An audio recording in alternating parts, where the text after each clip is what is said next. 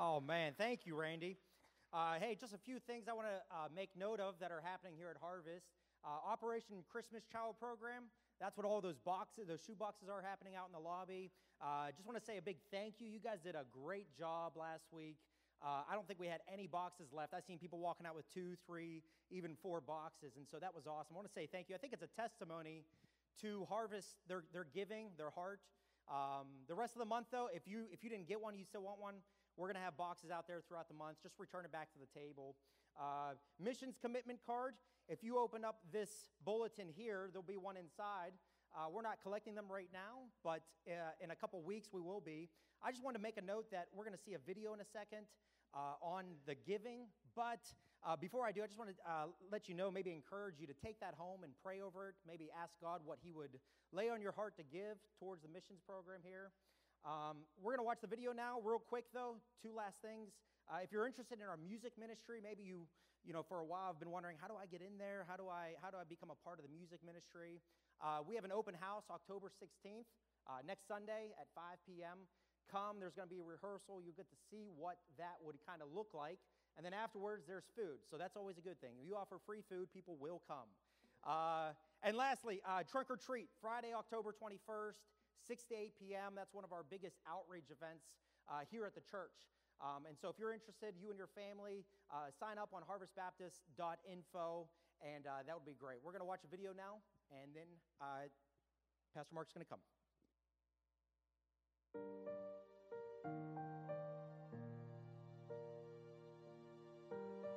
Well, I love October. The crisp air, the Renshaw Farms excursions, the colors of the changing leaves. But what I love most of all about October is Missions Month. All month long, we get to explore what God has been doing through the missions program here at Harvest. Today, we get to celebrate and highlight what God is doing internally. And out of all the many things that God is doing, there is none more exciting to me than what's been unfolding internally. Missions efforts led by members of our church. See, part of the reason Harvest has a strong missions mindset is that we understand the importance of encouraging and resourcing members of our church to engage in missional work. Your generosity has allowed us to be a sending church to the Stokes and the Gall families. The Stokes are back in Vanuatu full-time, continuing their discipleship and work on a Bible translation for the Tiale people. This year, the Galls made the decision to step out on faith, sell everything, and move to Macedonia to engage in missions work full-time. As missionaries sent out of our church, it is a joy to invest significantly in these families every single month and have their backs as they work to make the name of Jesus great in foreign fields. Your generosity also allows us to spearhead projects that make an unbelievable impact on people's lives. This year, we hosted our 4th annual and largest ever Shop with the Heroes. We matched up 40 first responders with foster children and families in need from our community, and then we sent them on a Walmart shopping spree. They got clothes and toys and groceries, and we were able to share the gospel of Jesus with each of them. We were also able to serve as a regional hub for Operation Christmas Child. We packed more than 500 boxes and processed countless more for local partners around the world. These shoe boxes are filled with small toys and hygiene items and school supplies, and we distributed these to children as a means of reaching those communities with the good news of Jesus Christ.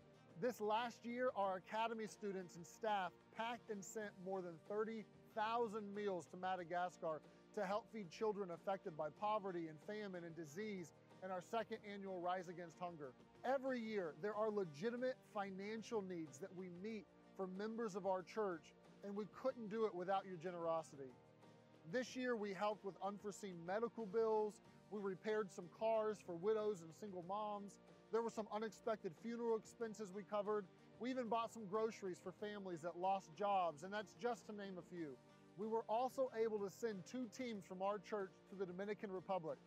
On these trips, we drilled a life-changing well in a community without city water. We laid over 1,000 blocks. We passed out thousands of Spanish New Testaments. We distributed 4,000 pounds of food. We ran outreach events for children and basketball players. But best of all, we were able to see people accept Jesus as their Lord and come to faith on these trips. As a matter of fact, we are thrilled to announce an upcoming mission trip to Honduras in 2023. This trip will be approximately 7 days, and there's something for everyone to do. There's construction projects and outreach events and working with kids, you name it. For more information, you can come to our missions meeting today, right after the service, or you can contact Pastor Dom. So to each of you that have given to our church missions program over the past year, I just want to say a big thank you and keep it up. Your generosity makes an eternal difference, and your generosity impacts lives.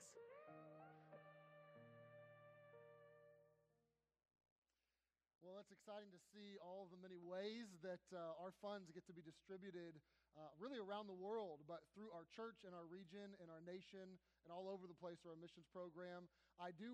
So here's the deal. I want 20 of you to go on that trip to Honduras. And I know if 20 of you go to Honduras this upcoming January, then 40 of you need to go to the interest meeting today. And if 40 of you go to the interest meeting, then I have to ask 80 of you to go. So I'm going to pick these 80 right here. I'm going to ask you to go to the interest meeting. But seriously, I hope that all of you will consider it. Take 15 minutes, go there right after the service, and just at least learn what's happening. Maybe it's not you. Maybe your grandkid wants to go. But that's going to be exciting for us to do, and I hope that you'll be there. Revelation chapter number 1. We started this last Sunday, and I normally do not review a sermon. But in light of the book and wanting to get this book launched in a good way and have a solid foundation, I will review very briefly the first 3 verses that we covered last Sunday, and then we'll move into some new territory and cover verses 4 through 8 today. So if you would, get to Revelation 1, very back of the book, last book of the Bible, and let's look in verse number 1, and let's read it together and try to understand this. Revelation 1, verse 1. The revelation of Jesus Christ, which God gave unto him, to show unto his servants things which must shortly come to pass. And he sent and signified it by his angel unto his servant John, who bare record of the word of God and of the testimony of Jesus Christ, and of all things that he saw. Blessed is he that readeth, and they that hear the words of this prophecy, and keep those things which are written therein, for the time is at hand. Now, these verses are extremely important to the whole book, because they are relatively programmatic. And we learned last week that you will have studied Revelation wrong if a few things. So you've studied wrong if you don't have a larger, grander, fuller view of Jesus, because it is the revelation of Jesus, meaning Jesus is the one who reveals, yes, but Jesus is the one being revealed, and you should see more of Jesus when it's all said and done, because he is the focal point of the book. You also learn that you've done it wrong if you leave the book with more questions than answers.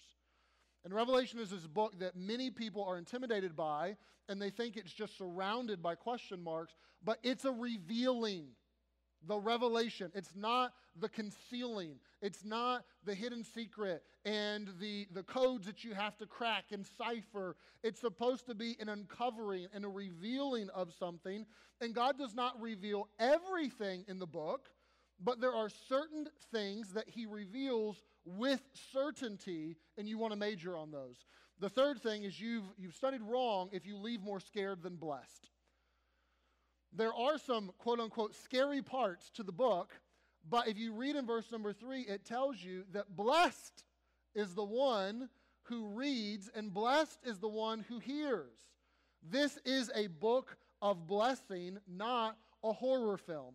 And if you don't know Jesus as your Savior, then there are some things to be legitimately scared about.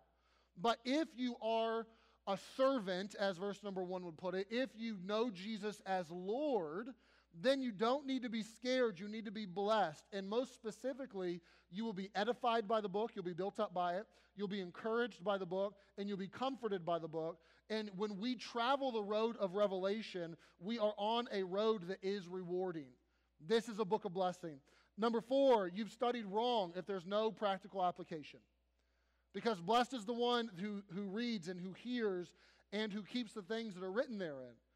There are lessons to learn. There are commands to keep. This is more than charts and graphs and trying to figure out timelines and just have a bunch of head knowledge. There is shoe leather Christianity, something we can walk on. You should leave the book knowing how to serve Jesus better, how to think more properly, how to act in the world in light of Jesus being your Savior. There is practicality to the book, and we don't want to miss it. And then lastly, you've studied wrong if Revelation does not connect to current events at all, or it always connects to current events. So there are things in the news that will have a bearing on this that correspond. It's not like there's nothing in the headlines that lines up with Revelation, but not everything in the headlines line up with Revelation. And there is a tendency for people of really every decade to think that this applies exclusively to them, and it's not the revelation of 22, and it's not the revelation of America, and it's not the revelation of the Biden administration. It's the revelation of Jesus, and it's meant to serve the church globally, not just us right here in Western PA. So that's the first 3 verses. Now on to new territory. You're not in the introduction, but you are in this bit of a prologue, and I want to take my time with it this morning. Because you need to understand the first 3 verses. You also need to understand the next few verses, because they lay a really broad foundation that will serve us well through the remaining 22 chapters of the book. So first you see in verse number 4, the author and the audience. So it says, verse number 4, John, to the 7 churches which are in Asia. So John is the human author who penned the words, speaking of John the apostle. John was someone who was fishing, and Jesus called him to himself, and John got a front row seat to Jesus' ministry and traveled with him through the entire ministry. John became, humanly speaking, Jesus' best friend.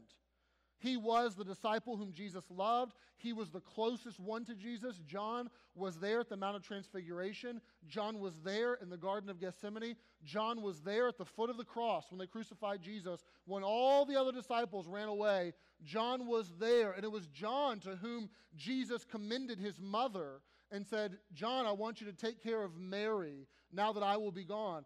It was John who became this leading apostle and evangelist and force in the early church.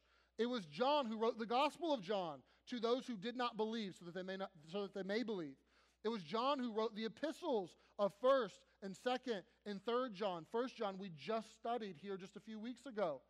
And now it's John who at the end of his life, probably in his late 80s or early 90s, so any of you who are in your 80s or 90s, which I know is not a ton, but any of you who are there, or even 70s, know God has not put you out to pasture. God is not done with you. John, in the latter years of life, is now on the island of Patmos as a prisoner. This is the Alcatraz of the day.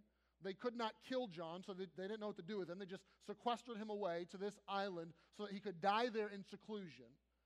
And here John gets the revelation of Jesus and pens these words. And he pens them to the 7 churches which are in Asia. Now, our Asia and first century Asia are different. Asia simply means east. So when we use Asia today, or we refer to the continent of Asia, we refer to the Far East. And you may think Asia, China, Thailand, Taiwan. That may be what comes to your mind. When first century says Asia, it's talking about a portion of what we would now know today as the Middle East, but it's talking about a portion of modern-day Turkey. We have a map to even show you this. If you looked in the westernmost part of modern-day Turkey, in the first century, there was a region known as Asia or Asia Minor, and that is where there are 7 specific churches that John writes to. We will see more about these churches. They're all named, and you get a profile of each of them in chapters 2 and chapters 3 of Revelation, and that's coming. But he writes specifically to these local assemblies, these local churches that are there in that region of modern-day Turkey. So you may say, okay, great. John wrote it. He wrote to these 7 churches. Can we move on? No, let's not move on. Okay, these things are important. Anytime you want to study the Bible well, and I hope that you want to study the Bible well, you need to be able to identify as best you can who wrote this book. John did. Who did they write to? What is the target audience? As best you can, you want to try to determine Where did they write from? The provenance. And we'll see that next week. John tells you he writes this from Patmos. When did they write? What is the date? What is the main subject of what they wrote? You want to be able to identify those as best you can. Most of the books of the Bible, you can get all 5 of those down, because those 5 will determine so much of the context. You need to know who wrote. You need to know who they wrote to be able to determine what the words mean oftentimes. If someone is writing to an unbelieving audience, as in the Gospel of John, versus writing to a believing audience, as in the Epistle of John or Revelation, that makes a big difference in the words, right? The simplest way to illustrate this, and this is a silly illustration, but it'll prove the point. If in September 11, 2001, I sent an email to my 9th grade teacher, I was in 9th grade at the time, and I sent an email to my 9th grade science teacher, and I said, "Your car is the bomb, Mr. Finneran." Now, if you were a child of the 90s, you would know that the bomb was just lingo for that's cool, or that's hip, or that's nice, or I like it, right? And if you found this, here's an email from Mark to Mr. Finneran in September the 1st of 2001, or September 11th, you'd, okay, great, he likes his car. But if you had an email on September the 1st of September 11th, 2001, that was from Osama bin Laden to Ahmed, that said your car is the bomb, it would all of a sudden have a different meaning, would it not? Now, the words are the same, and the date is the same, but the author and the audience massively changed how you would have perceived those words. And the same is true for any book of the Bible. You have to be able to know who wrote this as best you can, and who do they write it to, because it determines so much of what the words will mean. So it's important for us to know he's writing to these churches. We'll see more about the churches in a bit. It's important for us to know, okay, it's written to believing people, to the servants of Jesus. This will make a difference as we move through the book. So author and audience, then you see it's a book of grace. John, to the 7 churches which are in Asia, grace be unto you and peace. The word grace is mentioned 2 times in the book of Revelation. Once right here, and once in the very last verse, chapter 22, verse 21. The grace of our Lord Jesus Christ be with you all, amen. Grace is not anywhere else in the book, but it is bookended by grace, and it's meant to teach you that this book is about the grace of God when it's all said and done. The Greeks would open their letters with grace. It was the customary salutation or greeting. The Hebrews opened their letters with shalom or peace. That was the customary salutation. And here, the book is opened with grace and peace. God is big enough to have both. And oftentimes our world does not have grace and peace because they do not know the book of grace and peace, and they do not know the God of grace and peace. He says, here is grace, and here is peace, and this is from. He says it's from someone. Read it with me into verse 4. From him which is, and which was, and is to come, and from the 7 spirits which are before his throne, and from Jesus Christ, who is the faithful witness, and the first begotten of the dead, and the prince of the kings of the earth. So 3 of them. From, first, him which is and was and is to come. We will see the same title used in just a minute to talk about God the Father, the Alpha and the Omega, the beginning and the end, him which was and is to come. It's saying this is from God the Father. These words are meant to describe an eternal, immutable God. That this grace and peace and this revelation is from him and from the 7 spirits which are before his throne. I am not going to bore you today with a teaching lesson, although I could teach till the day is long. But there's a lot of debate, and you can read pages upon pages upon pages on, okay, what does that mean? But this is from the 7 spirits which are before his throne. There are 2 schools of thought. One is that this is somehow a reference to the Holy Spirit, and that the grace and peace is Trinitarian in nature. It's from the Father, from the Son, and from the Spirit. And that the 7 spirits means the Holy Spirit. There are 4 or 5 different reasons that people list as to why that could be. I don't think that is the case. I think it's best to take it at face value. 7 spirits, meaning angels, spirits, there are evil spirits and good spirits. Evil spirits we would know as devils or demons. Good spirits we would know as angels. You will see 7 spirits come up again in Revelation, and they're given 7 trumpets, that it is God the Father, and from these 7 angels which are before his throne. And some have scratched their head and said, that's weird. I don't know, grace and peace from Jesus and from the Father and from the angels. Like, I don't know that those should be lumped together, but they are lumped together in other places in the scriptures. You would find, for example, in Luke, that Jesus will come in his own glory and in his Father's and of the holy angels. You would find in 1 Timothy chapter 5 that I charge you before God and the Lord Jesus and the elect angels. So it's not weird to find the Father, the Son, and the angels grouped together. And this greeting is from the Father and from these 7 angels which are before his throne and from Jesus Christ. And as you might expect, there's more press given to Jesus than there is even to the Father or the angels, because this is a revealing of Jesus. So it tells you this is from Jesus, and then it describes him in this way, who is the faithful witness, the first begotten of the dead, the prince of the kings of the earth. Now hang with me. We're going to get to application in a minute, but hang with me. There's a lot we could say about that and all those descriptors.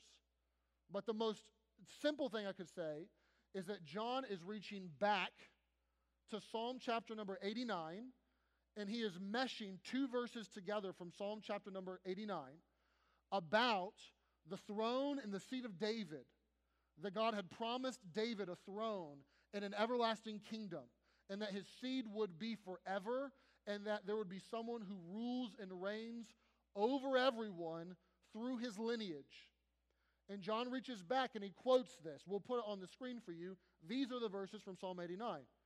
As a faithful witness in heaven, I will make him my firstborn, higher than the kings of the earth.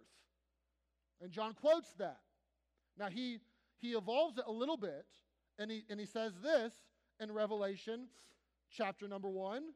Jesus, who is the faithful witness, the first begotten of the dead, and the prince of the kings of the earth. What is he saying?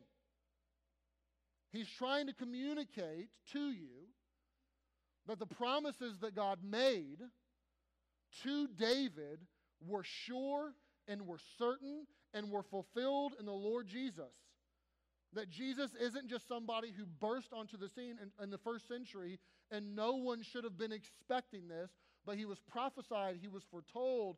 This is why when you talk about the gospel of Jesus, if you look in 1 Corinthians chapter number 15, you are told that the gospel of Jesus is the death, the burial, and the resurrection of Jesus as it is written in the scriptures. There's this constant drumbeat of, it was written about. This was foretold. This isn't a news flash. We knew that this was coming, and he's trying to say that Jesus is the fulfillment of those prophecies, and Jesus is the faithful witness, the prophet. Jesus is the firstborn, the only begotten, the one that has the preeminence, and he's the firstborn of the dead. He is the prototype of what will happen to us, that he raised in immortality, and he promises to his followers that that will happen to them one day. Jesus is, in fact, the prophet. He is, in many ways, the priest, and it alludes to his sacrifice. He is the king. He's the prince of the kings. We would say it is King of Kings. He is the ruler of the rulers. That was told about Jesus, that is true about Jesus, that's who he is. And then John gets to what I think is the focal point of verses 4 through 8, that there is grace and glory in Jesus.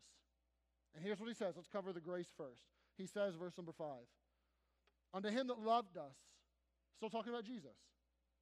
Jesus, the faithful witness. Jesus, the one who is the firstborn of the dead. Jesus, he is the one who loved us and washed us from our sins in his own blood and has made us kings and priests unto God and his Father. This says there's grace and peace from Jesus. Well, how so? Well, he loves us, and he liberates us. He washes us from our sins, and he lifts us to a position of kings and priests. That's at least part of it. Jesus loves us. Jesus liberates us. Jesus lifts us. You know the love of Jesus most specifically because of what you're saved from. Right? You're saved from your sins. Jesus loved us, and he washed us from our sins in his own blood. That his death on the cross and his atoning work was there to pay for our sins. It was a substitutionary death. That's how you know God loved you. He didn't just tell you, he showed it. God commended his love toward us. And that while we were yet sinners, Christ died for us, right? What does Galatians 2 tell us? He loved me and he gave himself for me. What does 1 John 4 tell us? That herein we know the love of God. That Jesus actually became a propitiation for our sins. He loves us and he saves us from our sins. He saves us from something, but he also saves us for something. He calls us to something. There's a purpose. He has made us kings and priests. Now, I have to stop here for a minute because this is lost on many Christians, or maybe they've just never been taught. Saved from your sin, saved for a purpose. He makes us kings and priests. Now, I don't know if you've looked in the mirror anytime recently and said, "What's up, king? What's up, priest?" But you could. If you know Jesus, this is saying he makes us kings and priests. Kings being the ones who will rule with him. That you are a joint heir with Jesus. That he will rule and reign, and he will be in charge of everyone, including you. But you will rule and reign as well. And we'll see that as we move through the book of Revelation. But there is a kingdom coming, and that we will rule and reign alongside of him. And if you are born again, you are of noble birth, and you're a blue blood. If you know Jesus, you're a blue blood. And he says you're a priest. Now, what's that mean? Well, the Old Testament priesthood was very simple. There's a lot to it, but it's very simple. They were people who had access to God, and they represented man to God. That's how it worked. And there were a bunch of parameters on who could be a priest. You had to be a guy. You had to be of the lineage of Aaron. There were all these parameters, and there was a bunch of things that they did. But in the Old Testament, there was a priest, the people who had a special access to God, who represented man to God, who made sacrifices on behalf of man, who went into the Holy of Holies on the Day of Atonement, that this happened. In the New Testament, there are priests, but it is the same but different. The New Testament priests are the people who have access to God, and they represent God to man. They are the people who have direct connection, access to God, and represent God to man. That's the New Testament priesthood. And the Bible tells you plainly, and I mean it's plain Jane, that every person who has put their faith in the Lord Jesus is a priest. And that the idea of you needing a man to go between you and God now is no longer valid.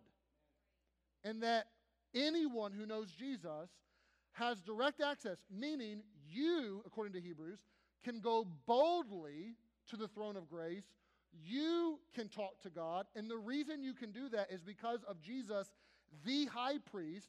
This is how the Bible would say it. There is one God, and there is one mediator or go-between between God and man, the man Christ Jesus. That you have someone who intercedes for you in Jesus. You have someone who has made a sacrifice for you and was a sacrifice in Jesus, and you do not need a go-between. It's the priesthood of the believer, and this says it plainly. That he made you, if you've been washed from your sins, then you are a king and a priest. It's not a special group of people. Now, to be clear, there is order within the church, and God has established a structure in the church, most specifically, for the church to be led by, you could call them pastors, you could call them elders, you could call them bishops. All of those terms would be fitting.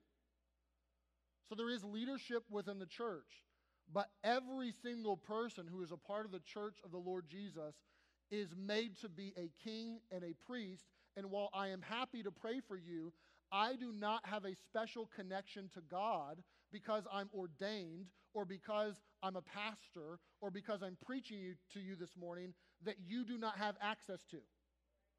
I don't. You have just as much access to God as I have, and it is not only unfitting, I will be so bold as to say, it is a slap in the face of the mediatorship and the high priestliness of Jesus to say that you need someone to go between you and God now. To say that you need someone to absolve you of your sins. to say that you need someone to be a priest. It's just not true or biblical. Every single believer is a priest. And you have access to God. You can go confess your sins to Him. He'll hear from you. You don't need to go through me or your mom or anybody else. You get to do that. So I want this to sink in this morning, okay? I want you to look to someone on your right, and I want you to look at them, and I want you to say, I'm a blue blood. Go ahead. Do it right now. Look at them. Say, I'm a blue blood. Look at someone on your left. Look on your left and say, hey, I'm a priest. Do you believe that? Okay? Now, that's not true if you don't know Jesus as your Savior. So if you just said it and you don't know Jesus, then you lied. But the good news is He'll save you from your sins, including that lie. So that's true of you, though, if you are a believer. I know business cards are not entirely a thing of the past, but they're not as prevalent nowadays. But if you want to get a business card and you want to put on there, Priest Rich, or Priest John, or Priest Emily, you could. That would be true. Now, it may cause some questions, be like, what's up with that? But maybe be a conversation starter. If you want to save me in your phone as Priest Mark, knock yourself out. It's true. He has saved us from something, our sins. He has saved us for something, to be a king and a priest. Now let's apply it.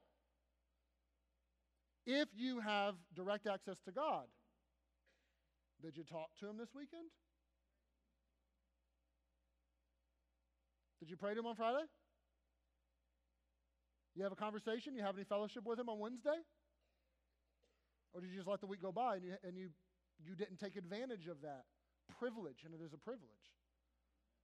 If you are a priest and you are meant to represent God to man, how you doing? You representing? You living that out? Do people know more of God because they're in contact with you? Do people know more of God's Word because they're in contact with you? Do people know the good news of Jesus because they're in contact with you? That you are His ambassador and you are representing Him? If you're meant to be a priest, are you being a priest? Don't celebrate and put it on your business card or save it in your phone as a contact. If you're not actually going to live it out, live it out. Receive the identity. I'm a blue blood. I'm a priest. Look in the mirror and tell yourself that 10 times tomorrow if you have to, and live from that identity you're meant to. You're saved from something, your sin. You're saved for something, some service. You're a king and a priest. The grace of Jesus. He loves us. He liberates us from our sins. He lifts us to a position that we cannot lift ourselves to. But then there's the glory of Jesus. And this it kind of turns the corner a little bit, but in a really profound way. Look at the end of verse number 6. To Him, Jesus, be glory and dominion forever and ever. And He should get glory, shouldn't He? If He's the faithful witness, if He's the firstborn from the dead, if He's the one who loved us and saved us and washed us, if He's the one who lifts us to be kings and priests, if He did all that, then He should get glory. He should have the dominion and the power. That should be for forever, not just temporarily for a little bit. That should be for forever. Amen. Yes, it's true. But then look at verse number 8 or 7. And if you want to study a specific verse from this passage to try to unlock the book of Revelation, take some time this week and study verse number 7. Revelation is a prophecy. And here is your first prophecy. Here it is right here, verse number 7. And this is, in many ways, the thesis statement to the rest of the book. If you can understand this prophecy that's very compact, that is expounded on in massive ways to the rest of the book, if you can understand this, then you'll get a lot. Verse number 7. Behold, He, who He? Jesus. Behold, Jesus cometh with the clouds, and every eye shall see Him, and they also which pierced Him, and all kindreds of the earth shall wail because of Him. Even so, amen. Now, almost without warning, you get this first prophecy. This is, once again, John is meshing two verses together, and he's direct quoting. He's quoting Daniel chapter number 7 that says, Behold, one like the Son of Man comes in the clouds of heaven. And he's quoting Zechariah chapter number 12. They shall look upon me whom they have pierced, and they shall mourn for Him. And he puts them together. Both of these talking about the second coming of Jesus. Both of these talking about God coming in power and glory and ruling and reigning, and he puts them together to say, hey, here's a prophecy. He's going to come in the clouds. Not meaning literally he will be shrouded by a cloud, although that may happen, but saying he's coming from the heavenlies. I've heard people say, well, it's not a cloudy day. Jesus must not be coming today. That's taking it too far. If it's clear skies, that doesn't mean he's not coming. It's meant to say that he's coming from the heavenlies. And it says, every eye shall see him, and they also which pierced him. Big group, small group. You don't get any bigger than every eye. All of them. Everybody. This will be global. This will be cosmic. This will not be a localized event. This will be massive. Jesus will come again from the clouds. He will come from the heavenlies. And when he does, every eye shall see him, and they also which pierce him. And that's the reference to Zechariah 12. What that is referring to is specifically the Jewish people. And if you study Zechariah 12, it'll become abundantly clear. Now what he's saying is, let me back up a step. God never wanted to love the Jewish people to the exclusion of the world. I don't know if any of you follow Pastor Skelly on he has a podcast. Pastor Skelly, if you're new, pastored here for 20 years. And he has a podcast with a devotional every day. And someone told me recently, he went through Revelation like not too long ago. And I had no idea. I was like, I need to check this out.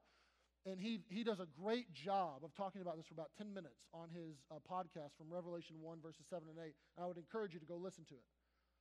That God never wanted to love the Jewish people to the exclusion of the world. He wanted to love and bless the world through the Jewish people. If you read the Old Testament, that's clear. Now God is loving and blessing the world through the church. But that script will flip back.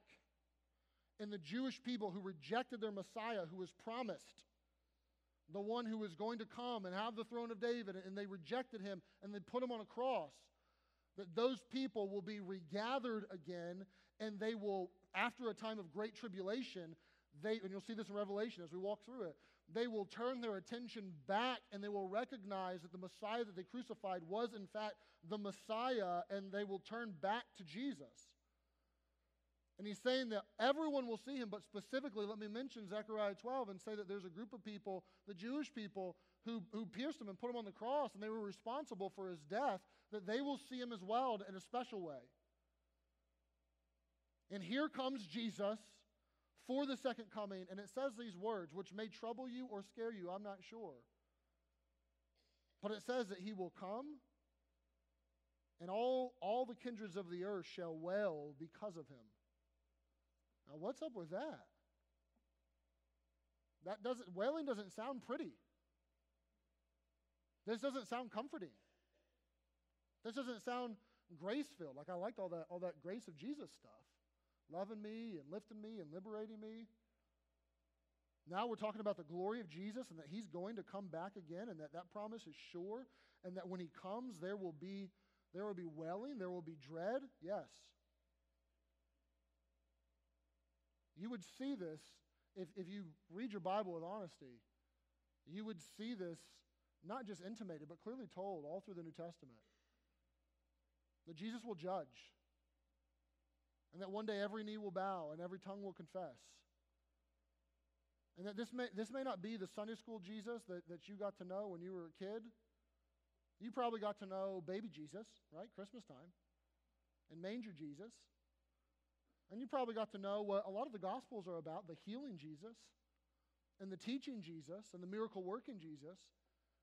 And if you know the Gospels at all, that you would know the dying Jesus, the resurrecting Jesus, and thank God for that and for Easter. But it doesn't stop there. There's a second coming Jesus who is a fierce Jesus, and a judging Jesus, and a just Jesus. And if you don't know him, that's scary. I don't know how else to put it, but the text will tell you plainly, they will wail at this. That there will be a time when Jesus returns and all of the wrongs will be made right. And all of the crooked will be made straight. And there will be At that time, not mercy and not grace, but justice. Justice, God giving us what we deserve. Mercy is God not giving us what we do deserve. We deserve judgment. We deserve His wrath. Mercy is when you're excluded from that. Grace is God giving us what we don't deserve, that He gives us eternal life and He gives us forgiveness of sins. But there will be a time of justice that is emphasized here in this prophecy, that Jesus will come. And Jesus will be scary. And honestly, if I'm telling you the truth, I want a God that could beat you up. I want to serve a God like that. I don't want to serve a God that couldn't beat you up. I'm not saying He wants to beat you up today. Not at all. Don't misunderstand me. There's a wasp.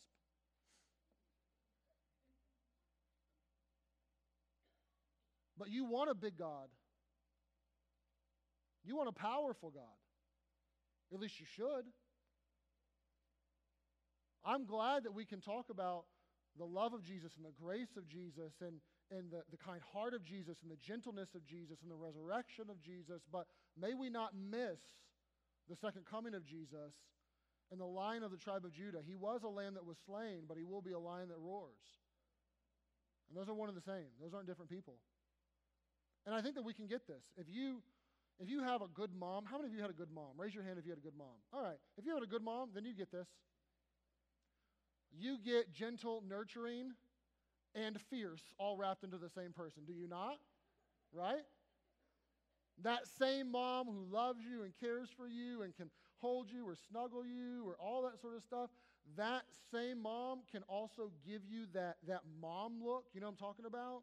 Where she gets so straight-faced and so serious that whatever you're doing, you know, you better stop or you're dead. You know what I'm talking about? Where mom in an instant, she can just be going along talking to somebody and just, nail you with that look.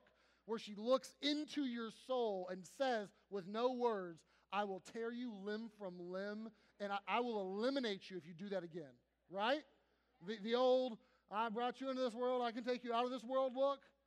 Now, dads don't have this ability. Dads, when you do something stupid and your kids, dads can get angry sometimes, but generally dads look at you like just befuddled. Like, what are you doing? Like, that's the dumbest thing. But moms will look at you, and you know that look, right? All the moms in the room, on the count of 3, can you give me that look? No, I'm just kidding. I don't want to be scared. We can understand something of someone being kind and gentle and nurturing and fierce in the same person. And I hope that we can understand that Jesus is gentle. Jesus came to seek and to save that which is lost. He took upon Him the form of a servant, and He humbled Himself. And He became obedient unto death, even the death of the cross. I hope that we can appreciate and love Jesus in that way, but I also hope that we can appreciate and love the Jesus that Revelation portrays. Because He's not coming for a cross, He's coming to conquer. He's not coming for a tree, He's coming for a throne. He's not coming oozing with mercy and grace, He's coming oozing with justice. And those are the same person. And you don't miss one or the other. You don't fall into a ditch on either side of the road there. You have to have both. There's this allusion to this in the New Testament that I love, and I mention it probably once a year because it's so impactful to me, where Matthew talks about Jesus fulfilling the prophecy of Isaiah. And when Matthew chapter number 12, it says of Jesus, a bruised reed He shall not break, and a smoking flax He shall not quench, till He send forth judgment unto victory. Now what does that mean? That means that Jesus has no compromise between strong and tender. That means that Jesus is just and righteous to the nth degree, but He is also melt in your mouth gentle to the nth degree, and He's both wrapped into the same person. And most specifically, it is saying that Jesus is a person of absolute power and majesty, that He will bring forth judgment unto victory. But in the meantime, He is so sensitive and so tender and so gentle that a bruised reed, a reed that is almost broken, He won't break it. He will handle it with such care, even though it's fragile. And a smoking flax, the flame is almost out. He won't quench that. that he will handle with care and he will be so gentle, but don't mistake him for a little puppy. Don't think that he is just the slain lamb and not the Lion of the tribe of Judah, and he's not a tame lion. That both come together. And frankly, to make this very applicable, both should come together in Christians. This is why we are admonished to speak the truth, to hold the line, to stand for righteousness, and to not shy away from that, but to do it with love, and to do it with words that are winsome, to do it with speech that is flavorful, right? And I see this all the time in Christians and in churches, that they emphasize one Jesus over another. And they either take the Jesus who was at times sarcastic, at times some really tense moments, you know, generation of vipers and you den of thieves, and he's flipping tables over in the temple and you know, driving people out with a whip and all kinds of stuff. And they take that Jesus, they're like, let's be like that, and let's just all the time. And then there's other people that are, look at Jesus, you know, he's a friend of sinners, and he's helping the woman at the well, and here's this woman caught in adultery, and he doesn't judge her or condemn her, he helps her, and let's just be loving, and let's just be kind, and let's just have a heart for people. And it's not one or the other. We do love, and we do have compassion, and we do have tenderness, but there also should be this grittiness, if I could say it that way, and this rigidity to know truth is truth, and that's right, and this is what he said, and we're not backing away from it, and there's a balance to be had in Christians, right? You don't take one over the other. And you see in Revelation 1, verses 6, verses 7, Jesus is a Jesus of grace. He loves, he liberates, he lifts, and Jesus is a Jesus of glory who will come in power and judgment and dominion, and it's a scary thing if you don't know him. It's both. Both. Verse number 8.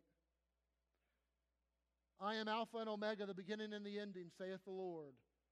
And there's debate as to, is this talking about Jesus or the Father? And I think it's talking about the Father. It's going back to him. Which is and which was and which is to come. We saw that earlier. The Almighty. And what this is meant to communicate, if you put it all together, is that you can bank on what he just said. So we've broken it all down. Let me seam it together and we'll be done. There is this verse that Jesus is the one who was prophesied about, Psalm 89. The prophecy of the seed and the throne of David, and this came true, that Jesus is the faithful witness, that Jesus is the firstborn, that came true, and then immediately into, well, here's something that is not going, or hasn't happened yet. Here's this prophecy that Jesus will come, the second coming of Jesus. And this is a scary thing if you don't know him, and let me tell you that this is true too. You're meant to get this sense of that was promised about Jesus, and it was fulfilled. And this is promised about Jesus, and I can take it to the bank. This is the one. This is coming from the Alpha and the Omega. That's like saying A to Z. This is coming from the one who is and was and is to come. It's coming from God. It's coming from the Almighty, the beginning and the end. That this is coming from God. I can take this to the bank. It hasn't happened yet. But just as the first part was fulfilled, the second part will be fulfilled. Know that it's true. Rest on it. As Randy's saying, your anchor can hold. That's not moving. That's not changing. There's an almighty God who has promised, and these things are certain. Now, more to come on this, because that prophecy in Revelation 1:8 or 1:7 is expanded on through the rest of the book. But you can know in a nutshell that this is true, and you can trust the Word of God. Promises are as true as the one who makes them. And when you read verse number 8, you realize it doesn't get any more certain than that. It doesn't get any more true than that. It doesn't get any more trustworthy than that.